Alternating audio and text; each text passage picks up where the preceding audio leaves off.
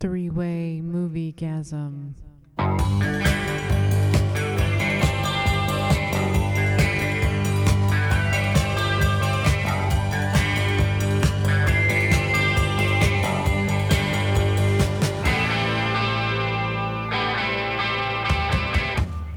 It's such a drag to want something sometime. One thing leads to another, I know. Was a time I wanted you for mine, nobody knew. You arrived like a day, passed like a cloud. I made a wish, I said it out loud in a crowd. Everybody heard, 'twas the talk of the town. Hello and welcome to the podcast. This is Three-Way Moviegasm. My name is Sasha Stone. I'm from awardsdaily.com. I'm here with Ryan Adams, also from Awards Daily, and Craig Kennedy from livingincinema.com. Today on the podcast, we talk about Hereafter, Clint Eastwood's newest film. We're talking about how we think How to Train Your Dragon is the best animated film of the year. And we're also talking about Fair Game, starring Naomi Watts and Sean Penn. First up, it's Hereafter. So Hereafter is a film that tells three different stories. It's directed by Clint Eastwood and written by Peter Morgan, and it stars Matt Damon as a psychic who thinks he can communicate with dead people. And so the lonely and the mournful seek him out. But of course, it doesn't really ever say that he's communicating with dead people. It more or less says these are the ghosts that people carry around with them. The film has received mixed reviews. New York, Los Angeles, Time Magazine all loved it, and then every critic in between kind of panned it. When I talked to Peter Morgan on Friday, he said that he had written the draft for Hereafter, set it aside, and then his friend actually passed away, and that moved him enough to want to take do something with the script that he just wrote. He had also read a book about a woman who investigated trying to reach one of her loved ones who had also died, and he said that sort of inspired him too. But it didn't seem like he was writing from any sort of personal experience, just writing from a good idea that he had. And he sent. So after his friend died, he decided, I want to make this movie now.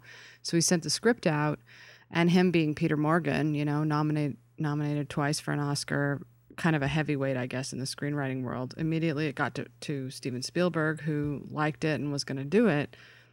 But he said he wanted him to make a couple of narrative changes. And so then he sent it back to Peter Morgan, who then wrote something which he would not disclose what the big change that he made, but he made a change that was dramatic enough that Steven Spielberg said, nope, you just ruined the whole script, and I don't want you to ruin your script. I think it was better the way it was, so why don't you just put it back the way it was, and we'll see if Clint Eastwood wants to direct it.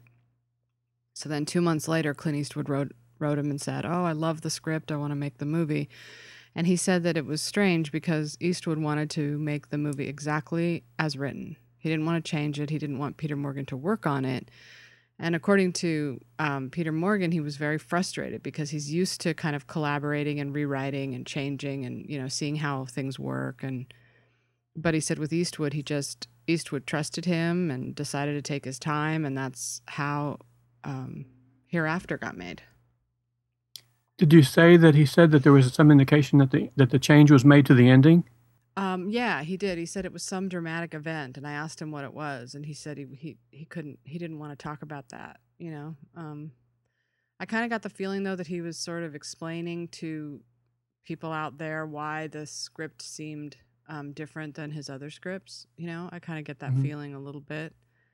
It must be hard to write a script, have Clint Eastwood direct it, spend all this time on it, and then just have the critics completely pan it. That's the thing is I think looking back now, I think he might be he might be being a little bit defensive about some of the negative buzz. And it's interesting too, because when I heard that Eastwood was working from a draft rather than a finished sort of typical Peter Morgan screenplay, it was when Vulture linked the New York Times article, and the spin that they put on it was that was why the film was bad, because it was based on a draft and it had this rough quality to it. And I think even Edelstein, the reviewer for Vulture, um, or for the New York Magazine, one of his criticisms of it was that that the script needed a polish. Um, but I think the sort of rough-hewn direct quality of it is one of the things that makes it great. Yeah, can you talk a little bit more about that? I agree with you, but I'd like to hear your thoughts on it. My general thoughts on the movie, Mm-hmm. or Yeah. well, my first response when I'd heard that Spielberg was involved with it, and I know that he was one of the executive producers, is that I can imagine the changes that he would have made to it had he directed it, and it would have been special effects heavy and overly sentimental with a sweeping John Williams score to make sure that you get every emotional beat. And Clint Eastwood avoided all of those things. The Eastwood avoided all of those things, and even the supernatural element was very subdued. To me, the whole idea of the hereafter was really just kind of a background for the emotional journey that these characters were going through. And I don't know. It's the reviews that I've heard about it, and the reviews that I've read, and the things that I've heard about it. It seems like people are really just misunderstanding it completely. I know, and it feels strange to say that because I've often found myself on the completely on the other side of what critics are saying about a movie, and it's always really frustrating to me. I sort of feel like they have this little box, and that if the film doesn't fit into that little box, that it's not successful. And it's so arbitrary and strange. And I didn't really feel better about it until I started to go back and read the reviews of films that we now know are great films. And there's just no question about it. But even those films sometimes had bad reviews. I'm not really sure why that happens, but I do know that it's sort of human nature in a way to have this sort of group think that goes on. And I know I say that a lot and I rely too much on it, but it does seem strange to me that they jumped on Hereafter the way they have and just, seem to relish taking it apart. I think the trend to fit something into a box, and if it doesn't fit neatly into a box, to throw it in the garbage, has been magnified in the last, I don't know, decade or so, since we've been really focusing early on the Oscar race and the festival scene. And it's like, it seems to me there's a large percentage of reviewers or film types, and I won't name any names, who show up to these festivals with their fingers in the air looking to see which way the winds are blowing, Right. rather than trying to just appreciate the movies for what they are. They're trying to fit them into boxes and decide if they're Oscar worthy and this and that. And I think the quality tends to get lost in the shuffle.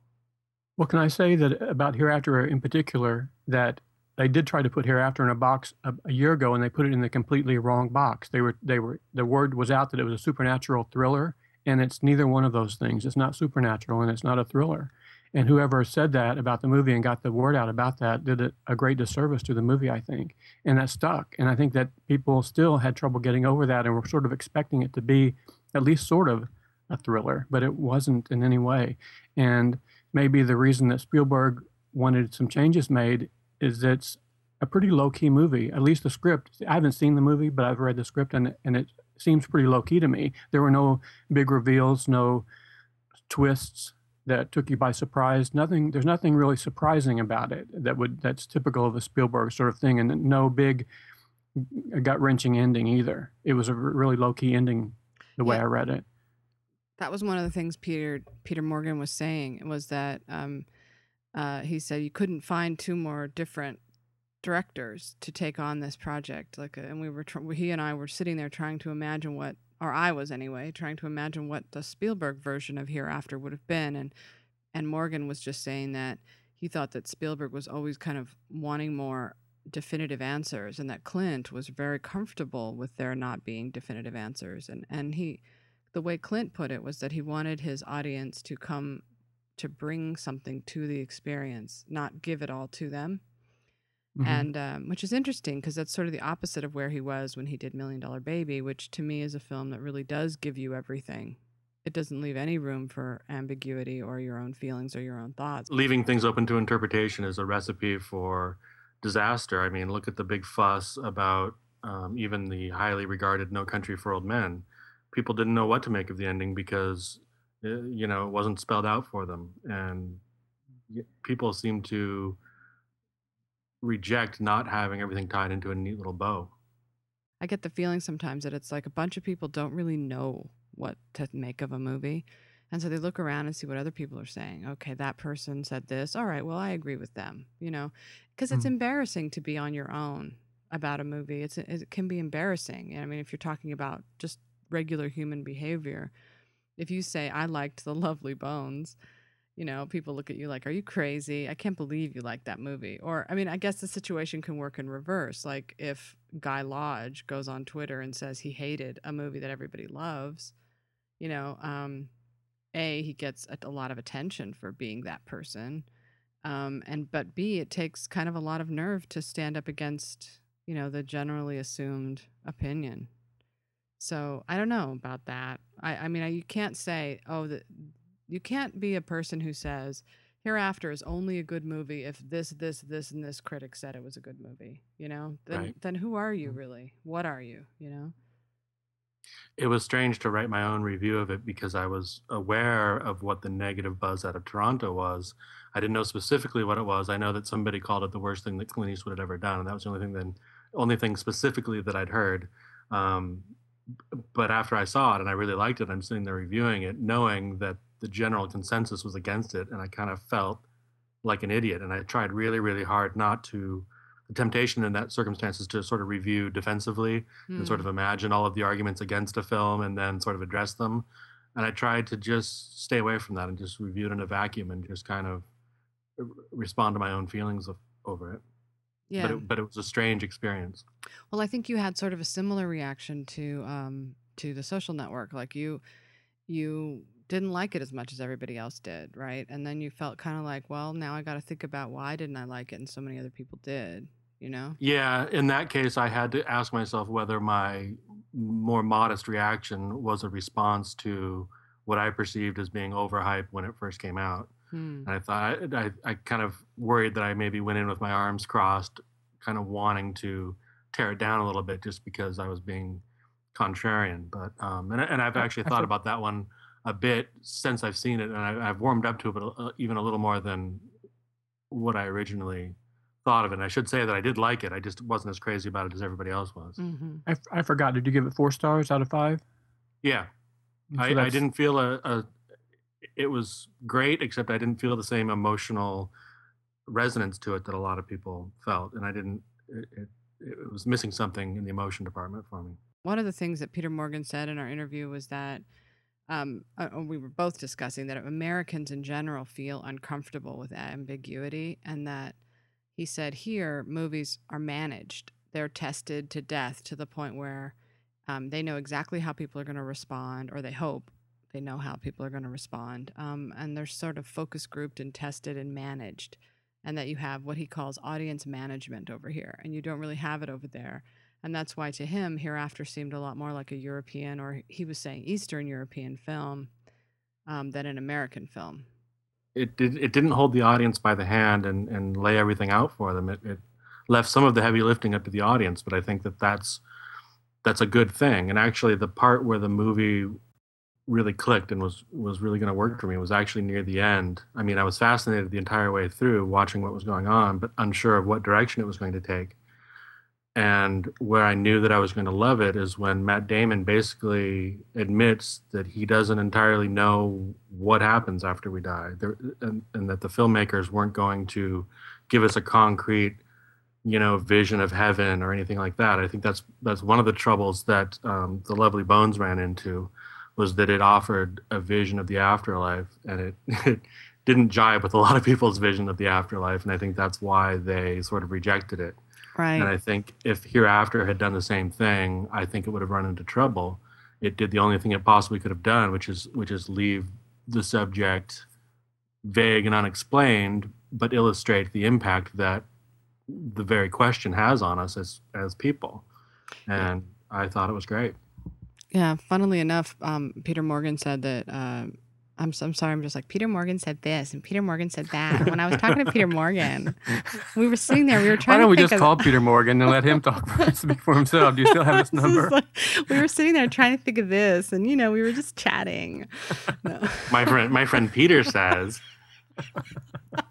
I'm sorry. I didn't even think that at all. It's so lame. But I will just say one more thing, which is that he had written in the afterlife, and Eastwood took it out. And I think it's because Peter Morgan was more of a believer than Clint Eastwood. Oh yeah. A wise 80-year-old man who's as intelligent as Clint Eastwood is, he knows that it's an ambiguous story. And yeah, I don't know. So I don't know where it fits in with American audiences, because they're not going to be comfortable with not having an afterlife, but they're not going to be comfortable with not having an afterlife, So another bad thing about spelling things out to audiences too much and managing them the way that Peter Morgan said that audiences are managed is that we're managed from the time that the trailers start coming out. We're even managed by what the word that leaks out in blogs and with clips and everything. They try to manage our expectations and preconceptions before we even go into the movie. And that's really damaging for a movie that is open-ended like this, because the people who cut the trailers are not the same people who make the movie, and the trailer tries to make the movie into something that it's not, in the same way that they tried to sell it as a supernatural thriller, because they think that's going to get people in the theaters. And that's just a bait and switch thing that's only going to frustrate people. Yeah, I think we're in a really dangerous time right now in terms of movie watching. It's kind of really ugly these days. It seems like since when I was a young person in the 80s, we'd go to the movies, go to an art house, we'd see a movie, we'd go sit down, and we'd talk about it over coffee, and maybe the next morning we'd read a review by Kenneth Turan, or, maybe if we were really lucky, we'd get to read a review by David Thompson or someone with, who wrote in a paper that we maybe had access to. Maybe it was Janet Maslin from the New York Times or something. So you had to go to the library and look for those. You couldn't just click on them from your desk. But it wasn't so important, really. It was interesting and insightful what they had to say, but it didn't really matter. You still loved the movie. You still talked about it with your friend over coffee. It wasn't a success, fail, thumbs up, thumbs down kind of thing. Nowadays, it's a miracle if any film can get through the gauntlet that it has to go through before it actually reaches audiences. And frankly, it's a miracle when a film does well, like Inception or Social Network. It's like, okay, did it please everybody? Is everybody happy now? Okay, now we can move on, Right. Those are good examples, Inception and Social Network, because it was really locked down. You could not find those scripts anywhere, and you couldn't find any solid evidence about them. And it didn't stop people from making stuff up and for speculating about what it might be. But they did a really good job of trying to keep those movies under wraps until the time that they were released. Yeah. Yeah. So, anyway, I highly recommend Hereafter. I think it's a movie that makes you think, and it's beautifully done. It's incredibly moving, I thought. I mean, I really was moved by it, and maybe even a little bit changed by it in some ways. And I thought Matt Damon gave a very understated performance, but it's one of his best somehow, It's fantastic. It's a role that easily could have gotten away from an actor, but he relies on his charm without turning it up too much. He's got a sort of a sly, sort of everyman sense of humor, and he's very likable and very identifiable. Can I ask, since I'm the only one of the three of us who hasn't seen the movie, how much of the movie is really divided into, is it really three equal stories? Is it three equal stories? Yeah. I think it really is. The three stories actually almost stand up really well all by themselves. As I was thinking about it afterwards, I was really thinking of it as being sort of an omnibus, sort of three short stories put together kind of film. It's funny because my buddy Peter Morgan, my best friend Peter and I we were chatting the other day, and no, he actually said that that Kathleen Kennedy, who took the script from, who got the script to Spielberg, he said that everybody had their own idea of who to take out. Like Kathleen Kennedy would have kept, I forget how he said it, but he said something like Kathleen Kennedy would have lost the French lady and lost Matt Damon, but Peter Morgan would have kept the twins and lost the French lady and lost Matt Damon. Kathleen Kennedy would have kept Matt Damon and lost the twins and the French lady, and Steven Spielberg would have wanted to keep the French lady, and it was something like that. Like they all had their different ideas of which ones to take out, and I guess Clint Eastwood was the only one who wanted all three of them kept in there. So that's sort of interesting to think about too. You know, how much different would it have been if Peter Morgan had gotten to hack away at it like he wanted to? You know, Right. and it's sort of depressing because now that the film is getting such bad reviews, mixed reviews, some really great reviews, we should say, you know, people are thinking, well, God, you know, maybe he should have hacked away at it. You know, to me, I don't think so, but I have a feeling it's a movie that we're going to be revisiting throughout the season. I mean, there's a rush to judgment right now to cross it off the list. People have this need to want to simplify things as quickly as possible. I mean, it was just a couple of weeks ago when things had been narrowed down to just 2 films. So it's not surprising that people are quick to throw this one in the can. I mean, it's only got a 53 on Metacritic, but if you look at the numbers, it's a split reaction. It's not a mediocre reaction. It's some very strong positives and some very strong negatives. So I wouldn't be willing to write off its Oscar chances just yet. I don't know that the screenplay is its natural strength, but I think it's way too early to be dismissing it altogether. The thing I notice about Academy voters and voters in general is that they're like high school voters voting on Homecoming Queen. It's like everybody likes the winner. They don't like the loser. So I don't think, some of the time it's just, I really liked this movie, so I'm voting for it. But a lot of times it's, no, you know, I heard that movie wasn't very good, you know, or it's just, it's not going to be a number one. See, the way the Best Picture 10 works is that it's just a compilation of all the number ones. So you have to figure how many people in the Academy are going to put Hereafter as their number one film. You know, it might be number 3, number 4, maybe even number 10, but is it going to be anyone's number one? You know, I don't know. So, that's that. Well, that was a conversation killer. Nice one, Stone. That's right. Sorry. Oh, God. Well, it's just, you know, it's a hideous, the whole Oscar race is ridiculous. It's not even anything to take seriously. It's just, you know, it's just a game. It's just a dumb game. And it's fascinating and horrifying at the same time, and frustrating. Yeah, you can't look away. But, so when we were talking about Hereafter, we talked a little bit about how Oscar perceptions can early on be locked in stone, and I think that's the case with the animation race at this point as well. I mean, people are talking about Toy Story 3 as a lock, obviously, for one of the slots, and it's assumed to be one of the top 10 as well. But there's another animated film that came out this year that's better, that didn't make quite half the money, and it's coming out on DVD, or it did just come out on DVD on Friday. How to Train Your Dragon, the best thing I think that DreamWorks has done in the animation department so far. Yeah, I have to agree. I loved that movie. I just mean that to me, it was wholly original, you know, and I love Toy Story 3 too. I'm not really comparing the two. I'm just saying that Toy Story 3 is, you know, kind of closes out a series, but How to Train Your Dragon was something brand new, and it's hard for another movie studio to break through because Pixar just, you know, dominates.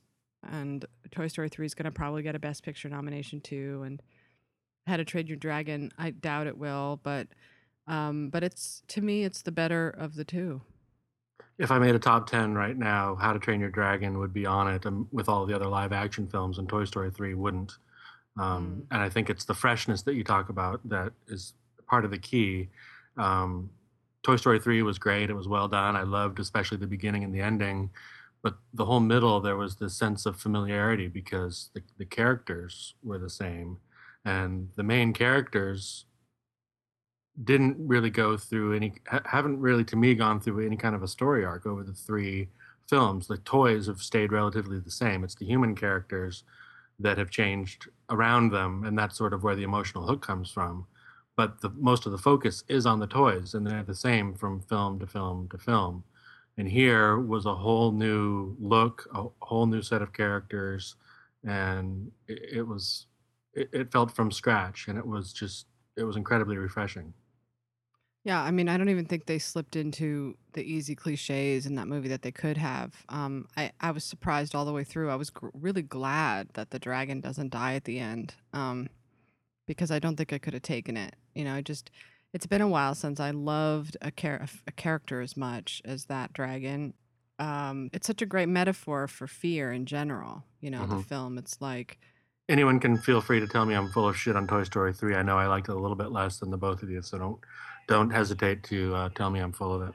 I don't hate the movie at all. The only comments I would make was that I think it has a chance of being upset for the animation prize because it's such an expected gimme.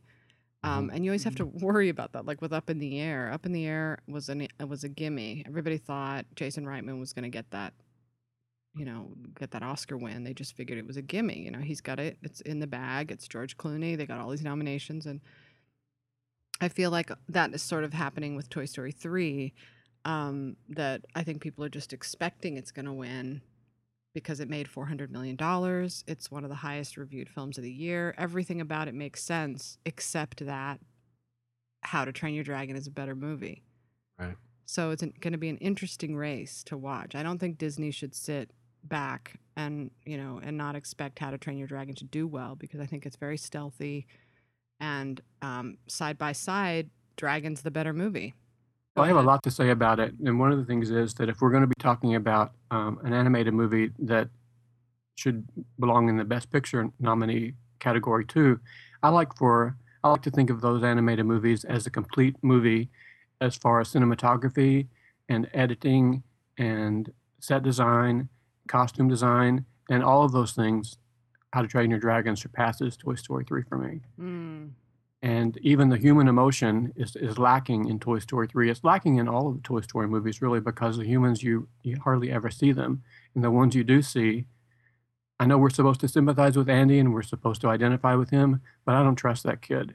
He cannot keep up with this shit. He can't, every time you turn around, his toys are being put up at a garage sale, or he's putting them up in the attic by mistake. And so, I don't identify with him. That's a collector's nightmare, isn't it? It's sort of like anybody who collects things would just be driven crazy by that. Oh, I know, and I do fear too that if there's ever a Toy Story 4, that we're going to see Andy on Antiques Roadshow with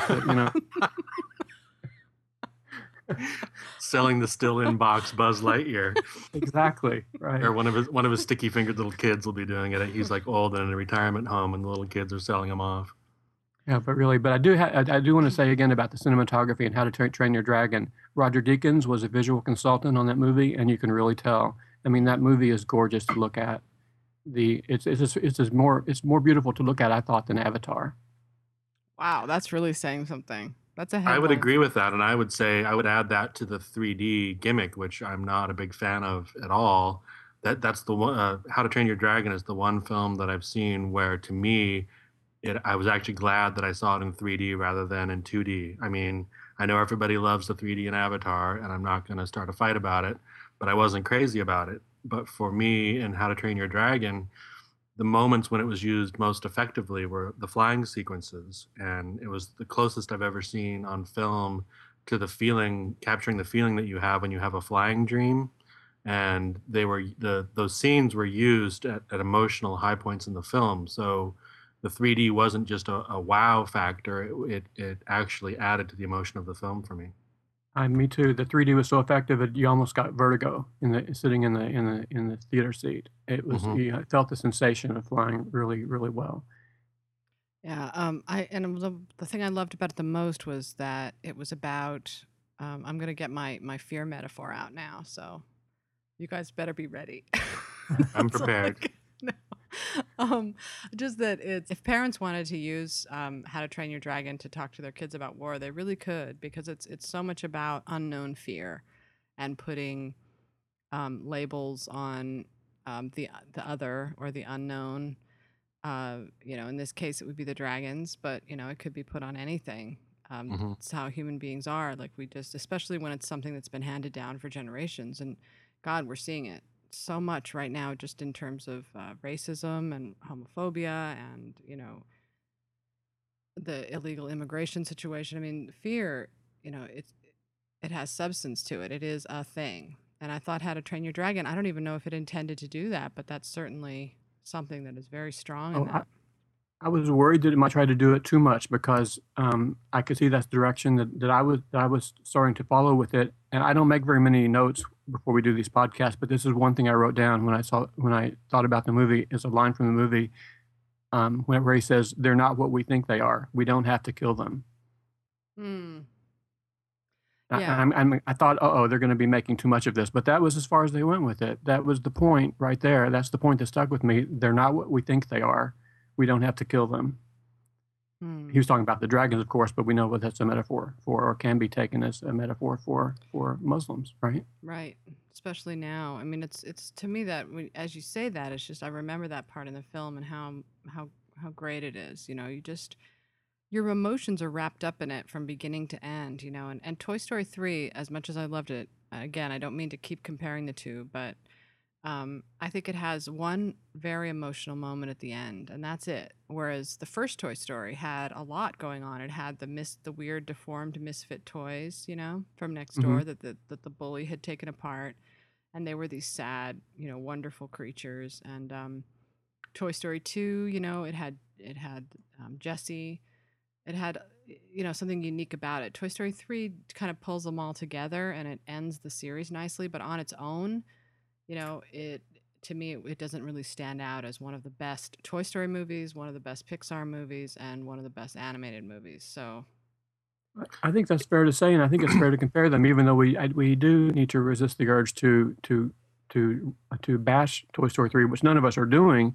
I loved it too. I just don't think it's as good as How to Train Your Dragon. And one way that it's not, and one thing that I think is a little bit unfair, is that if people vote for Toy Story 3, they're going to be voting for the series. And the impact that Toy Story 3 has on us is because of the series. We've been preconditioned to feel this way about these characters for the past 15 years.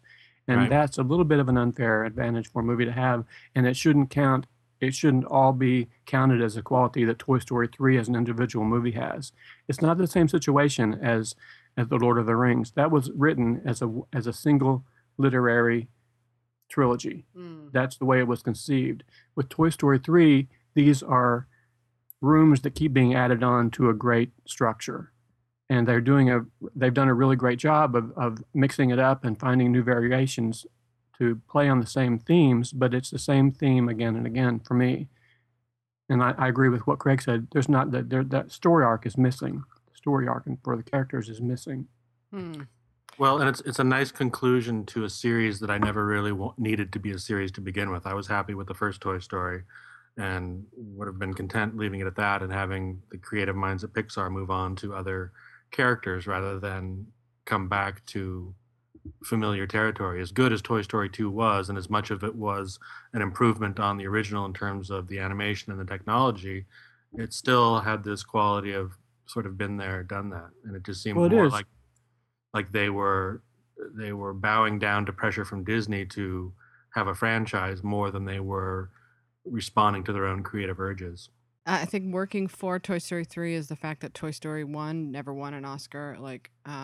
So they feel like it hasn't ever been honored, the series yet. And that, like you said, this would be kind of honoring the whole series.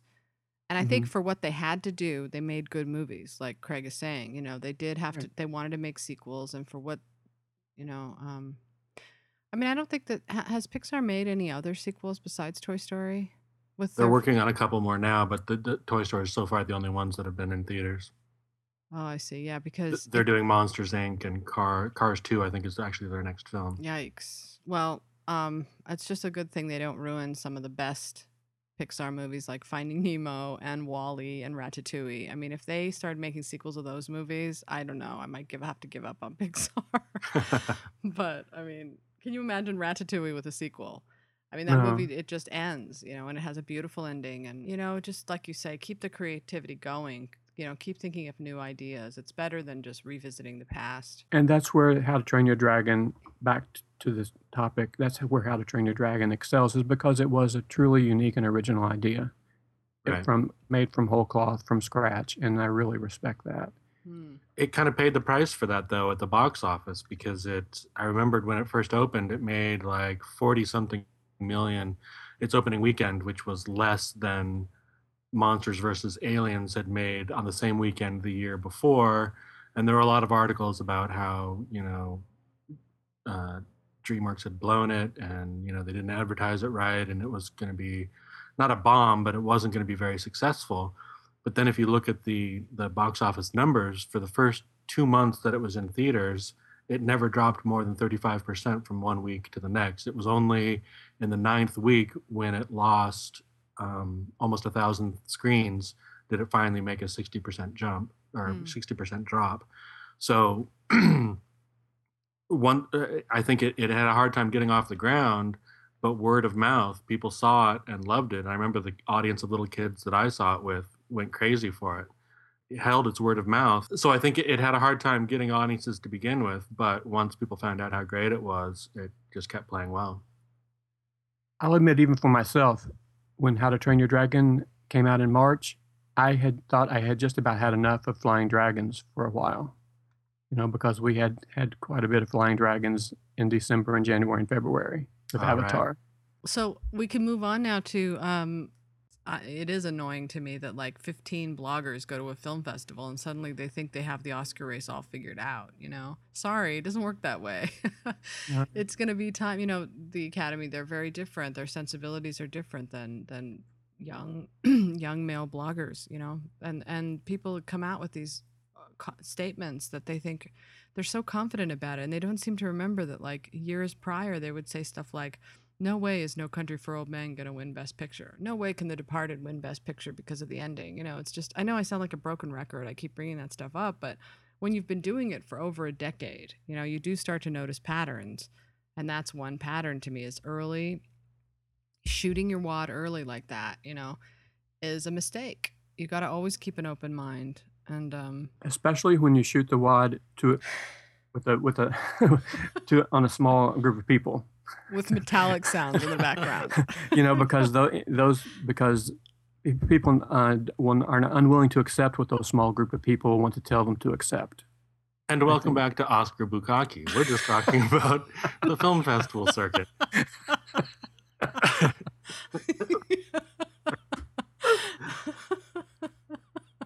Oh, God. Oh. That's genius. I know. I'm not going to keep my long cackle on there. Do we want to just up and talk about Fair Game, the movie? Or should we? Yeah, do you want me to do another shitty rambling introduction like I did with How to Train Your Dragon? I love it. Yeah, I love those. I do too. I love the shitty introductions. You love the shitty rambling introductions, you said? Yeah. Okay. Yeah. Talk about destroying expectations. That's my little trick. I do that. Keep expectations low and then wow people. That's true. You do that. You do wow people. I don't think that's necessarily true. I do keep expectations low, though. That part is true. Yeah, it's always a good idea. So, you want to do your shitty rambling intro for Fair Game? Craig's shitty rambling. Okay, the calcified Oscar segment and the scatological Oscar segment. Scatological. Don't forget Oscar Bukkake. Oscar Bukkake. I think if these were keywords on the blog, how many people would be searching for us? We get mad hits. Oscar Scat. What doesn't it just boil down to that, though? That would be a great name for a website. Although you'd get sued so fast. Because the poor Oscar whore, he got sued. Oscar whore. Which one? Oscar you have whore. To be more specific. There's so many of them. Yeah, really. OscarWhore.com got sued. And they also didn't like Oscar Nazi. Anyway, sorry, we're cutting into the shitty rambling intro, so we need to. All right, and we have to stop giggling too because people wonder it's a private joke and they want to. Yeah, I'll have to cut out the giggling. Let them do the giggling, right? Yeah, hopefully. Knock on wood. So we've sort of been discussing Oscar expectations for the movies that we've been talking about in terms of Hereafter and How to Train Your Dragon. One film which has surprisingly, at least that I've noticed, not had any or hardly any Oscar talk at all is Fair Game. And the Valerie Plame story from Doug Liman starring Naomi Watts and Sean Penn, which is coming to theaters soon. Um, Sasha and I saw it the other night, and I was surprised at how terrific it is because there hasn't been a lot of talk about it.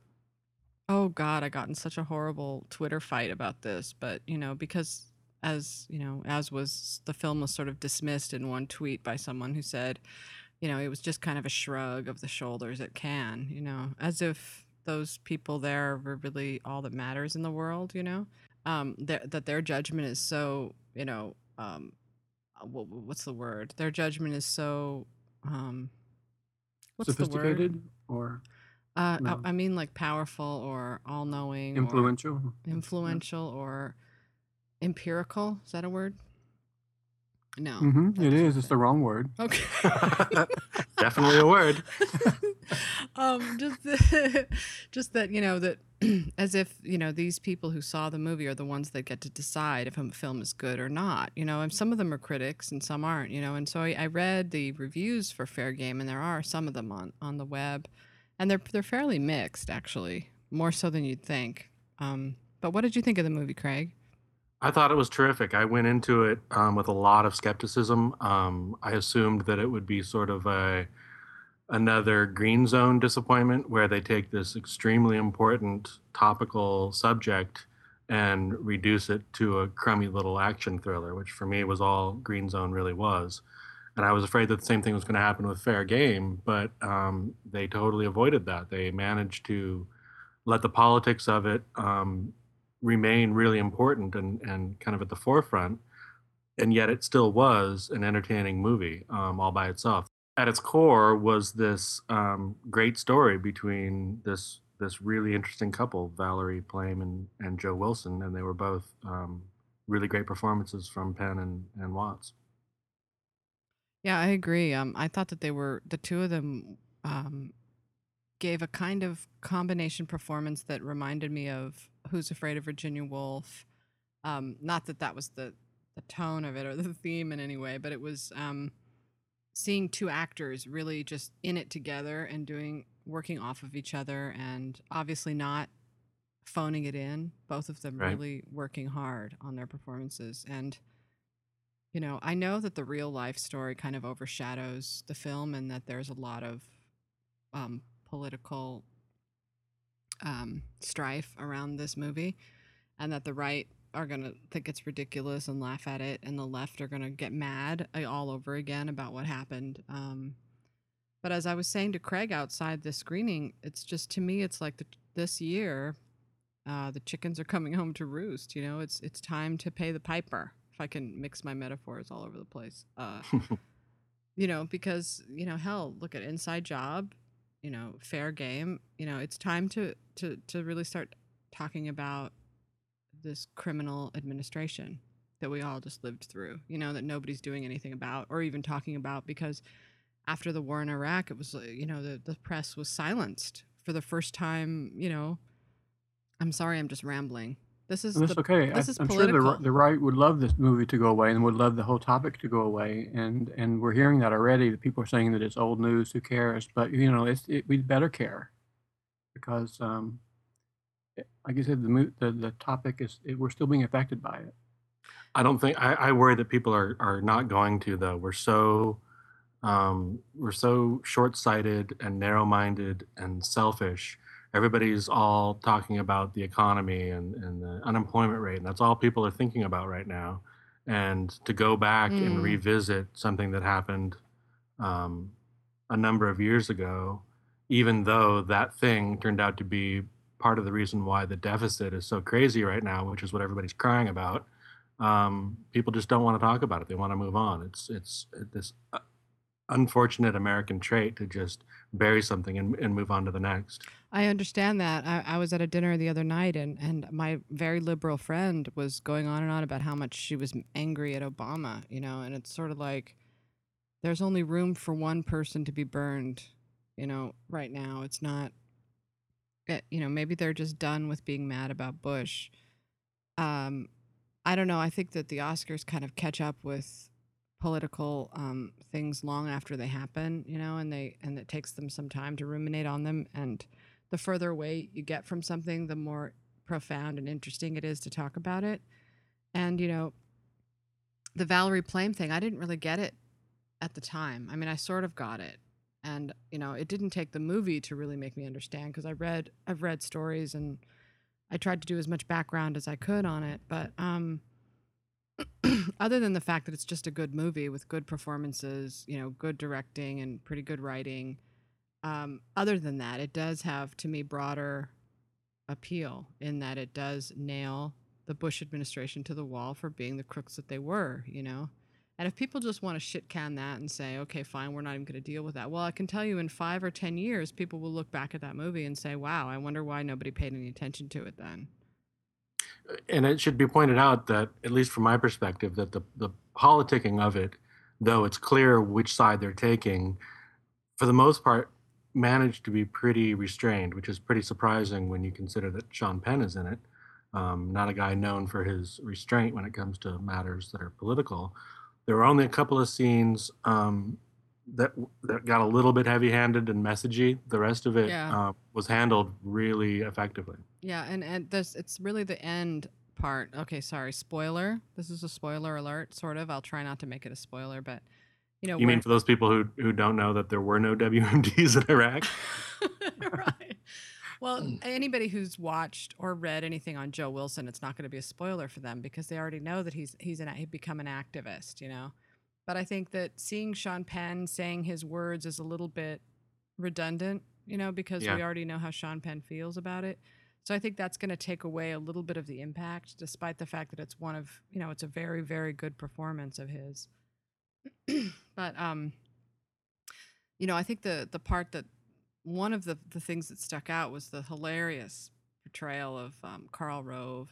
And Karl Rove came out and everybody laughed in the audience because it was just so funny. It was so cartoony, the guy that they picked to play him. And, but he's a clown in real life, and so that's appropriate, I think. It's not as if he's not funny and hilarious in real life. So yeah, nobody minds lampooning Karl Rove. Seriously, he's as corrupt. Was it distracting for you? Like I remember in W, the Condoleezza Rice character was like a Saturday Night Live sketch, and it just totally dragged me out of that movie, which wasn't a great movie to begin with. But was the Rove impersonation for you that much of a distraction, or was it just kind of a funny aside? Only in so much that it's right-wing fodder to write the movie off, right. In that way it did, because they're going to say, oh, they just made him this joke, this silly person, But hating Karl Rove as much as I have for all these years, it was funny to see him portrayed that way. It actually made me laugh a little bit, but it does sort of shout from the rooftops that this film is a liberal leaning film for sure, At the same time, I thought it did a surprisingly good job of laying out the case for the other side a little bit. I mean, it didn't go to the wall for the Bush administration, but it did remind you of how fearful we were at that time in the post 9/11 universe. There was that scene where Scooter Libby had come down to the CIA to grill the analysts and try and get them to give them the information that they wanted. But what I was saying was that whole conversation where he's talking about percentage of certitude, and is 1% uncertainty enough under the circumstances as we now know them in the world that we live in. And that was the main argument of the Bush administration all along, was that the world has changed and we can no longer, take chances. I think they were wrong, and they sold our country down the river. But a lot of people believed that, and it didn't. And I thought it reminded us of that. I thought pretty well. Yeah, I think so too. But I also appreciate your point about it. Americans feeling like they're moving on, because if anything's sort of been put to rest, it's Iraq. Because we've already made plans to leave, and it's sort of now moved on to Afghanistan, and the sense of urgency isn't there anymore. And so what you're left with is, how much do you care about Valerie Plame and Joe Wilson? How much do you care about them? Right. Do you see them as left-wing activists who are just trying to get that administration, or do you see them as American citizens, one who was serving her country, and another who was being a good journalist? it's just going to depend on where you sit. And fortunately for them, the Academy are mostly left leaning. Right. That is lucky. I was gonna. The reason I'm not saying very much is because I didn't get invited along to the movie date that you and Craig went on, and so. Well, Peter Morgan was there too, but all three of us. But I haven't seen it. But I will say that it reminds me of what you said before about having a little distance between the movie and the actual events is a helpful thing because it gives you the perspective of distance. All the President's Men was 4 years after the Nixon incident, and that's a pretty good amount of time. 4 or 5 years, I think, is a good distance to look back on something. And I wonder how All the President's Men was perceived by I'm sure they weren't fond of it on the right when that movie came out. I'm sure that there were plenty of people on the right who hated that movie the way they're going to be hating Fair Game.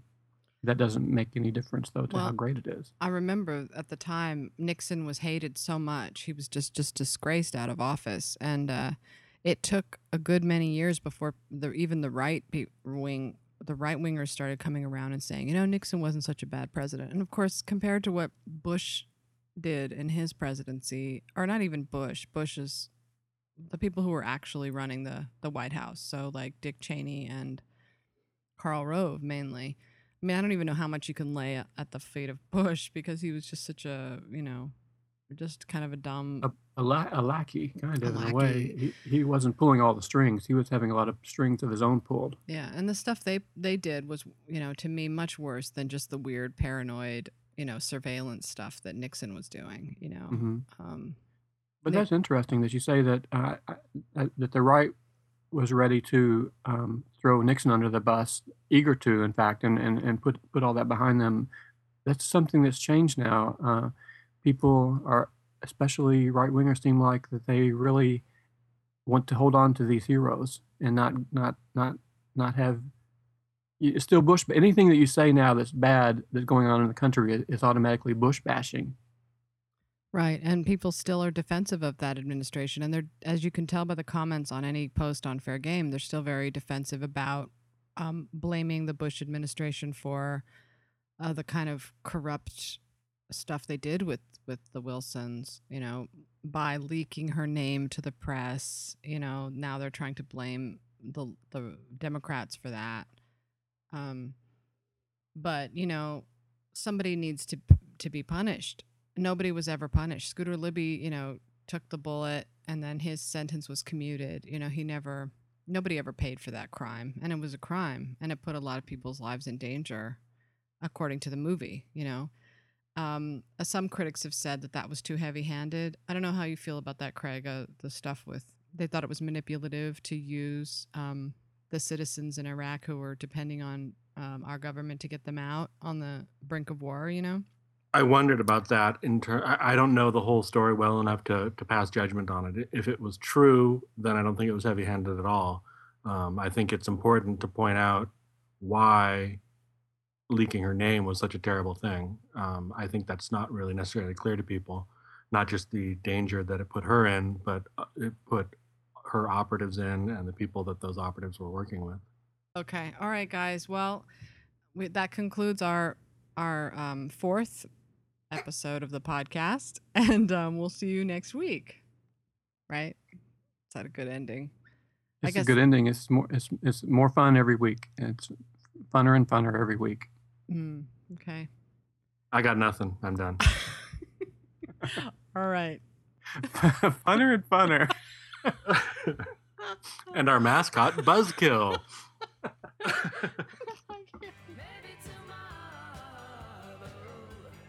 And that's all the time we have left for this week. Be sure and tune in to awardsdaily.com for Oscar news and livingincinema.com for all the latest film reviews. You can send an email to craig@livingincinema.com or awardsdaily@gmail.com. Thanks for listening. See you next week.